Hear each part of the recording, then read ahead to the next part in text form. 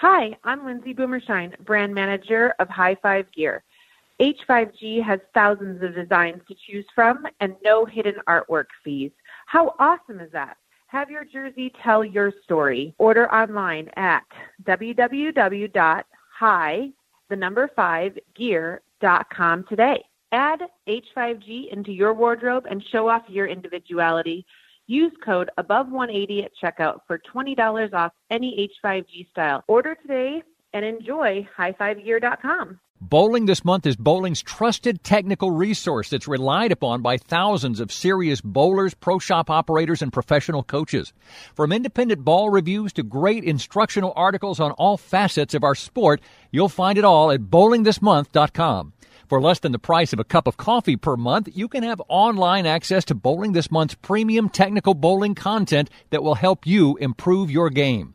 Bowling This Month is so confident you'll be satisfied, they're offering a 14-day money-back guarantee to all subscribers. Check out bowlingthismonth.com and sign up today. This is Chris Barnes, and you're listening to Above180.com podcast with Tim Berg. Tim Berg is ready to hit the lanes, approaching the issues that you, the bowler, want to know. From the latest equipment reviews, coaching, to drilling layouts, and the stars of the PBA. Now, here's your host, Tim Berg. Joining me in the Above180.com podcast is Mark Baker. For more on Mark, check out markbakerbowling.com. Mark is a coach, author, and has been in the industry for over 30 years. Mark, it's Tim Berg here. Thanks for joining me today. Oh, it's great to be here. All right, well, Mark, so the reason we're talking is I received an email last week, and if anyone else ever wants to send an email, it's just tim@above180.com. Pretty straightforward, but I got an email from a person, I won't give their name, but they were in a state that basically shut down in 2020 with COVID restrictions for bowling, so they could not do a lot of bowling. And they said they basically couldn't bowl a lot, get back out on the lanes. Things were okay, but not great. And now it's 2021. They're 8 weeks into their league, and they're in a full-blown slump. So they said, what should I do? Do you have any coaches? You're going to be talking to any coaches soon that can help with the slump. So I right away thought of you, Mark, since we hadn't chatted in quite a while. So, Mark, right off the bat, there's my question. Number one, let's begin with, I guess, the first obvious question is, what would you say is the definition of a slump? Oh, that's when usually a slump happens when you start being fairly inconsistent, and then a bowler starts trying to fix their own timing. That's called a slump. That's the usual when people call me for lessons, and your email person, the bowler's emails, pretty much 80% of everybody I coached the last 6 months. The camp I had in May, I think everybody said the same thing. I'm just lost. So what I think really happens when you take a year off, and even though people don't think bowling is a sport, you get out of bowling shape. There's a such thing as being in bowling shape. People have no idea that it's the only thing you really do where you walk 10, 12, 15 feet carrying a 15-pound object.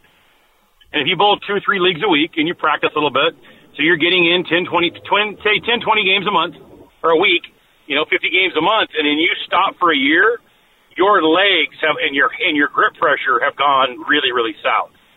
So what I noticed was everybody came back with slow feet and fast swings.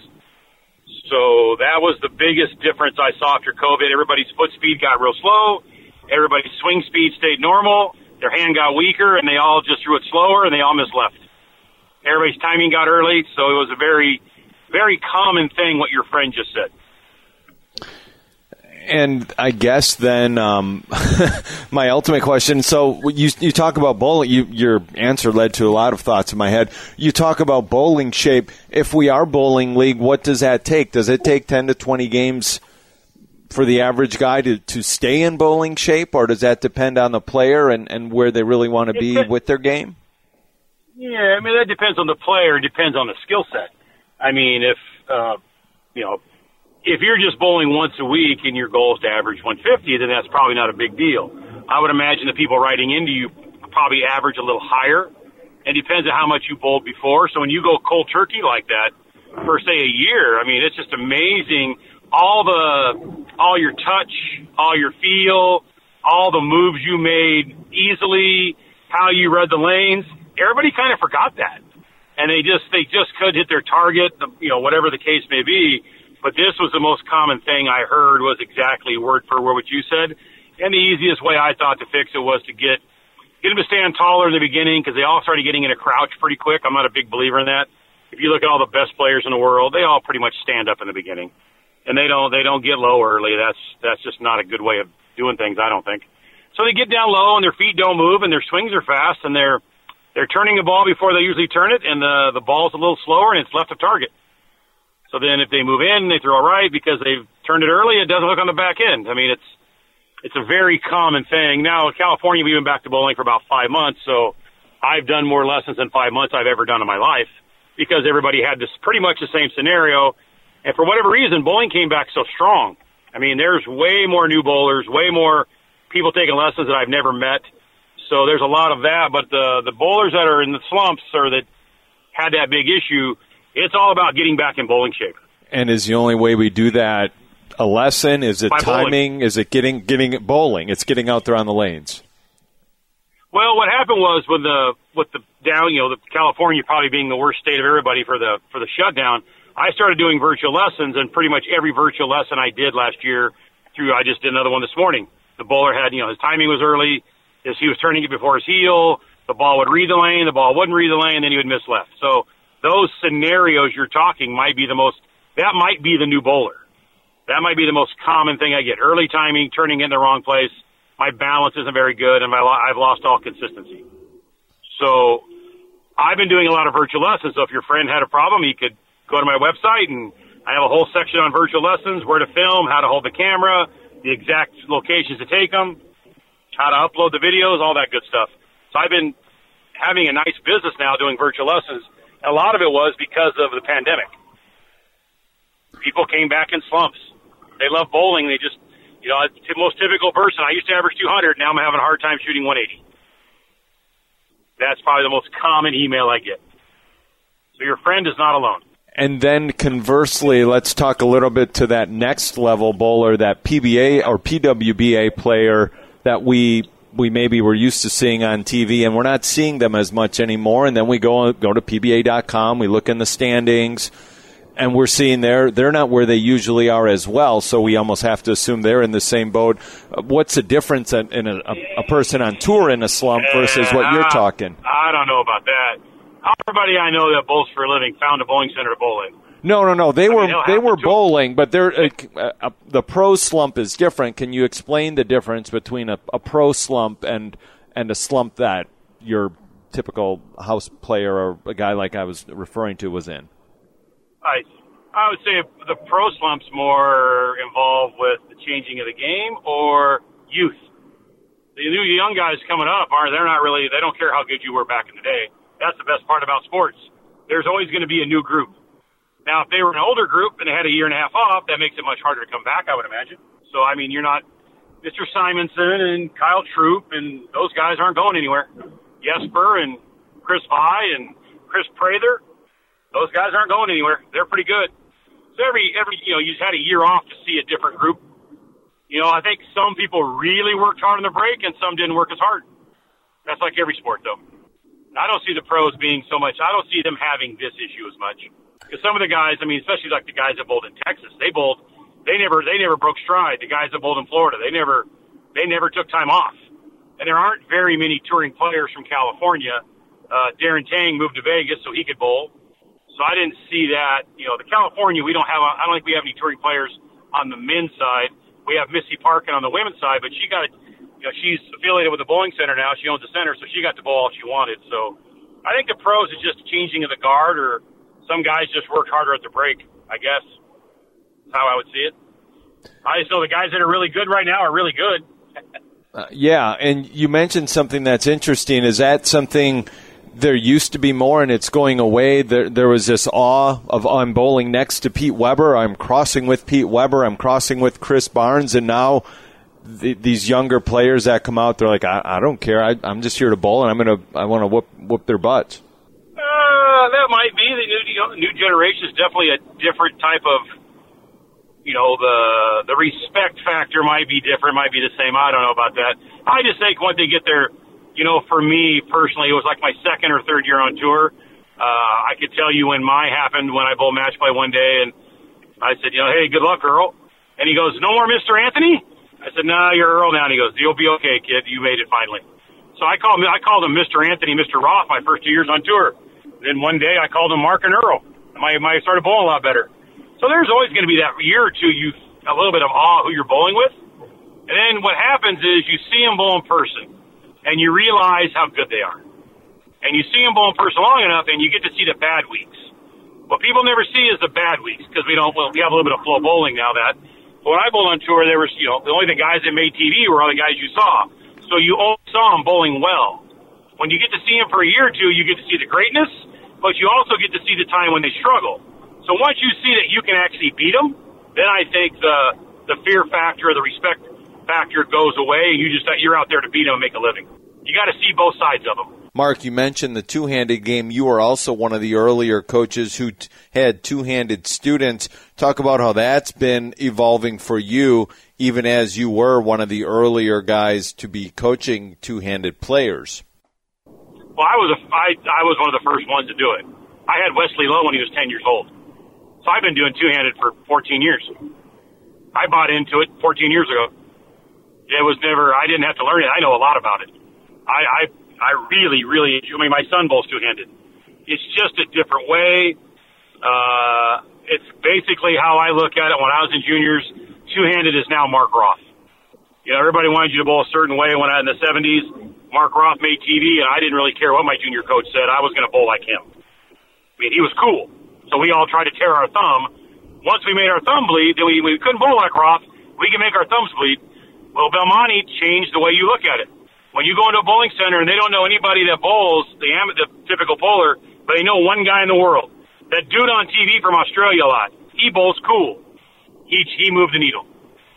So then what happened was you got a bunch of guys to figure out how to do it, and they're finding it effective. And what they have natural rev rate, and there's no thumb in it, so they can change your releases much easier than a one-hander. It's here to stay. Either you get on or get off. I got on it 14 years ago. I don't care how you throw the ball. Are you willing to try hard? Wesley Lowe tried really hard, so I enjoyed my time with him, and so I've been doing the two-handed thing for a long time. I love it. Today, all my bowlers were one-handed. I love those guys, too. There's no difference. It's just a different way of throwing it down there. And would you say, with where we are with the rev rate, probably, would you say is 6-ish, 614? Is that the highest you think we're probably at these days? The number 614 of yeah, 6. Wow, is that a ballpark of where probably if you went out and looked at your highest rev rate that we're seeing out there from the pros or from a player? Is that about it? Yeah, I don't ever look at that. That's never, as a coach, that's never a thing I talk about. So just how effective are you when you throw the ball? I'd say the average rev rates are much higher with the two-handers. They're in the high fours, low fives. So the top end guy is the top end guy, I guess. I would never know that number. So that's quite the impressive. That one one-hander from Sweden, though, he got it up there pretty close. He was close to that number. Not sure if that means anything, but yeah, those guys are just maxing out. And obviously 600 might be top end. I can't see how, if it got higher than 600, your ball speed would have to be so great to control the ball on the back end. It's still about who hits the pocket the most. It's still the same stuff. Belmonte and Mark Roth are the anomalies. They are the guys with the most power that can hit their target. Name a sport with the guy with the most power that's halfway accurate doesn't dominate. When Dustin Johnson's hitting it in the fairway, they're all playing for second. Or Bryson now, whenever they do it. The guys with the most power and they know what they're doing, they've always dominated every sport. Ours is no different. We just had Walter Ray in there for about 20 years. Walter threw a monkey wrench in this whole thing. Yeah, Walter Ray was just deadly accurate, like you said. He just was a complete anomaly. He was actually the anomaly, not Belmonte, if you look at it. Because it was going Roth, and then there was Pete, and then it was Amleto, and a guy who doesn't get talked about much that really changed how a lot of us saw the lane. Chris Warren came out, and he can make a ball do things that we hadn't really seen. A guy play a lane a little different. Chris Warren really put a move on it. Then you had Kelly Kaufman. It was already going that way. And then Walter Ray decided he was just going to show you how to do this. He did it a different way, And then what you have, a guy like Barnes came behind Walter and figured out Walter made the most money. So instead of Barnes coming out with a high rev rate and going higher, Barnes came out, saw Walter Ray, and changed his game to kind of match Walter Ray. Then he became the next big superstar. So Walter was the anomaly, not the guys that hook it, is how I see it. So how would you say, or have you had to evolve as a coach throughout your years? Oh, I coach different now than I ever have. Oh, I love it. I'm never going to just see the same thing over and over. I'm too hyper. My brain moves pretty fast. That would be boring. No, I like all the newness, and I come up with new stuff, and I film a different way, and I try different stuff. Oh, no, I like the changes. So the two-handed makes my day fun.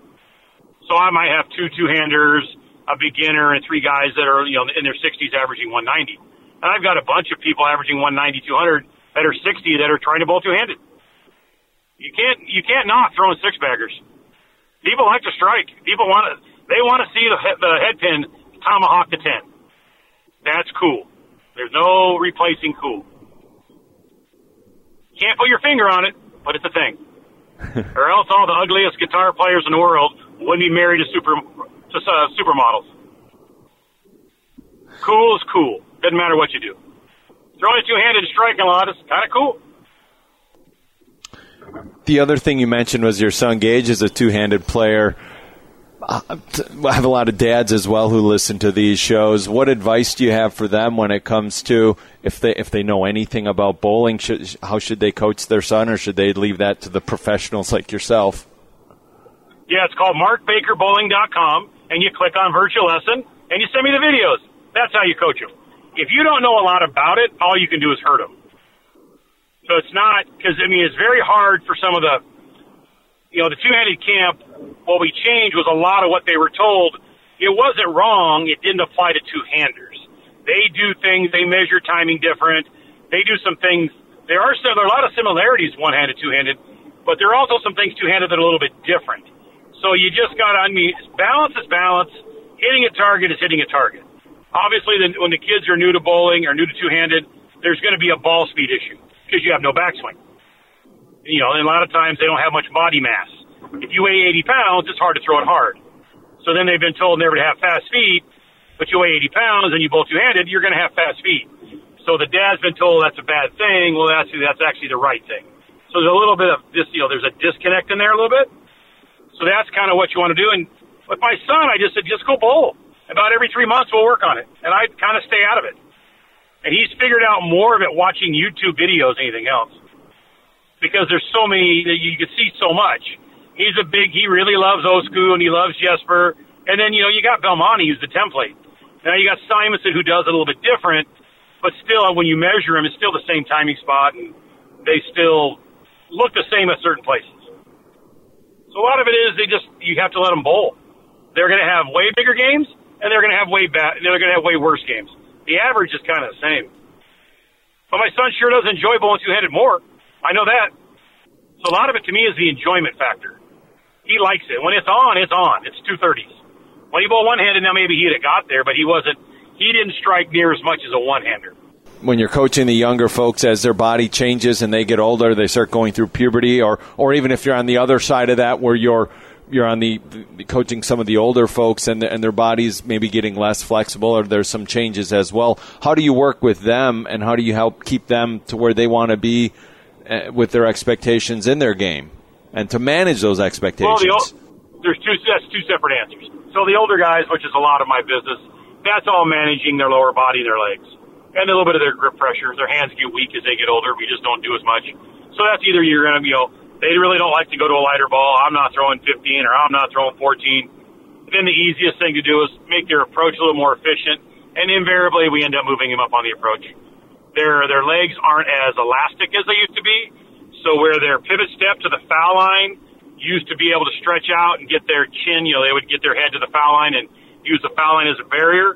When their legs don't stretch as much, if their pivot step is in the same place, now to get their head to where it used to be, they have to lunge. Then they fall off, tend to get early, they get out of balance. So I keep, you just keep creeping them up an inch or two at a time. As long as they're balanced, their pivot step stays under them, and their head can get stabilized at release. They seem to have, the bowling balls are definitely, I think, if you do it correctly, the balls are so good. teach them how to play. Even they got to learn how to play a little deeper because they throw it slower, but the ball coming off the spot at 45 feet is still the same place. So, that's pretty easy. The kids is a different answer. It's happened to Cameron Doyle. It happened to Wesley. The biggest thing that happens to kids is they have a growth spurt. So they get really good at a certain age, 10, 11, 12, and they're about 5 feet tall. So if you take a laser pointer from the approach where they stand and see the target, that's a certain angle. Now, if you take that same person and you make him grow a foot, Cameron Doyle's situation, he grew 14 inches, 15 inches, and you take that same laser pointer and you don't adjust their target, all of a sudden their chin's down and they're slamming everything in the lane. So when you get good when you're short and then you grow a lot, your targeting has to go farther, so that angle from your eyes through that target doesn't change. So if you take, a static spot and your eyes are hitting at the third arrow and that's it, then you make that spot go up a foot, and your eyes stay there, you're going to start shoving everything in the front part of the lane and start falling off. So when kids grow a lot, you're going to have to extend their target for where they look, so that angle from their eyes stay the same is when they got good, so their feel stays the same. When you want to look your best on the lanes, please remember, check out h5gbrands.com, your one-stop shop for your dye sublimated jerseys, no hidden artwork fees, and remember, use promo code ABOVE180. That will get you $20 off your order. Had some folks getting ready for some PBA tournaments coming up. Use that promo code. Was as easy as a snap to get their $20 off their order. No hidden artwork fees. Myself, I just went through this process as well. Everything turned out great. Again, check out h5gbrands.com. Don't forget, use that promo code ABOVE180 at checkout. That will get you $20 off your order. Again, h5gbrands.com. Also, don't forget to check out bowlingthismonth.com, bowling's best and most comprehensive technical resource, all at your fingertips, place where bowlers need to go for everything online. They have your ball reviews down your left-hand side. They have featured articles, everything from health, fitness, helping yourself on the lanes, off the lanes, all at your fingertips. Again, check out bowlingthismonth.com. All right. Again, Mark, as you've said, Mark Baker joining me here on the podcast. For everything that you need, go to markbakerbowling.com. Like you said, you have the virtual lessons, Camp Bakes, private lessons. You got all sorts of stuff there if people are looking to be in touch with you. And Mark, I know I very much appreciate your time as you are busy. Like you said, you've been doing more lessons and everything, but glad we had some time and the opportunity to catch up here and share some insight with our audience. And all the best of luck moving forward, Mark, with everything. Sounds like you'll be super busy, and we'll be catching up with you again here down the road soon. That would be awesome. You guys do a great job, and love being on today.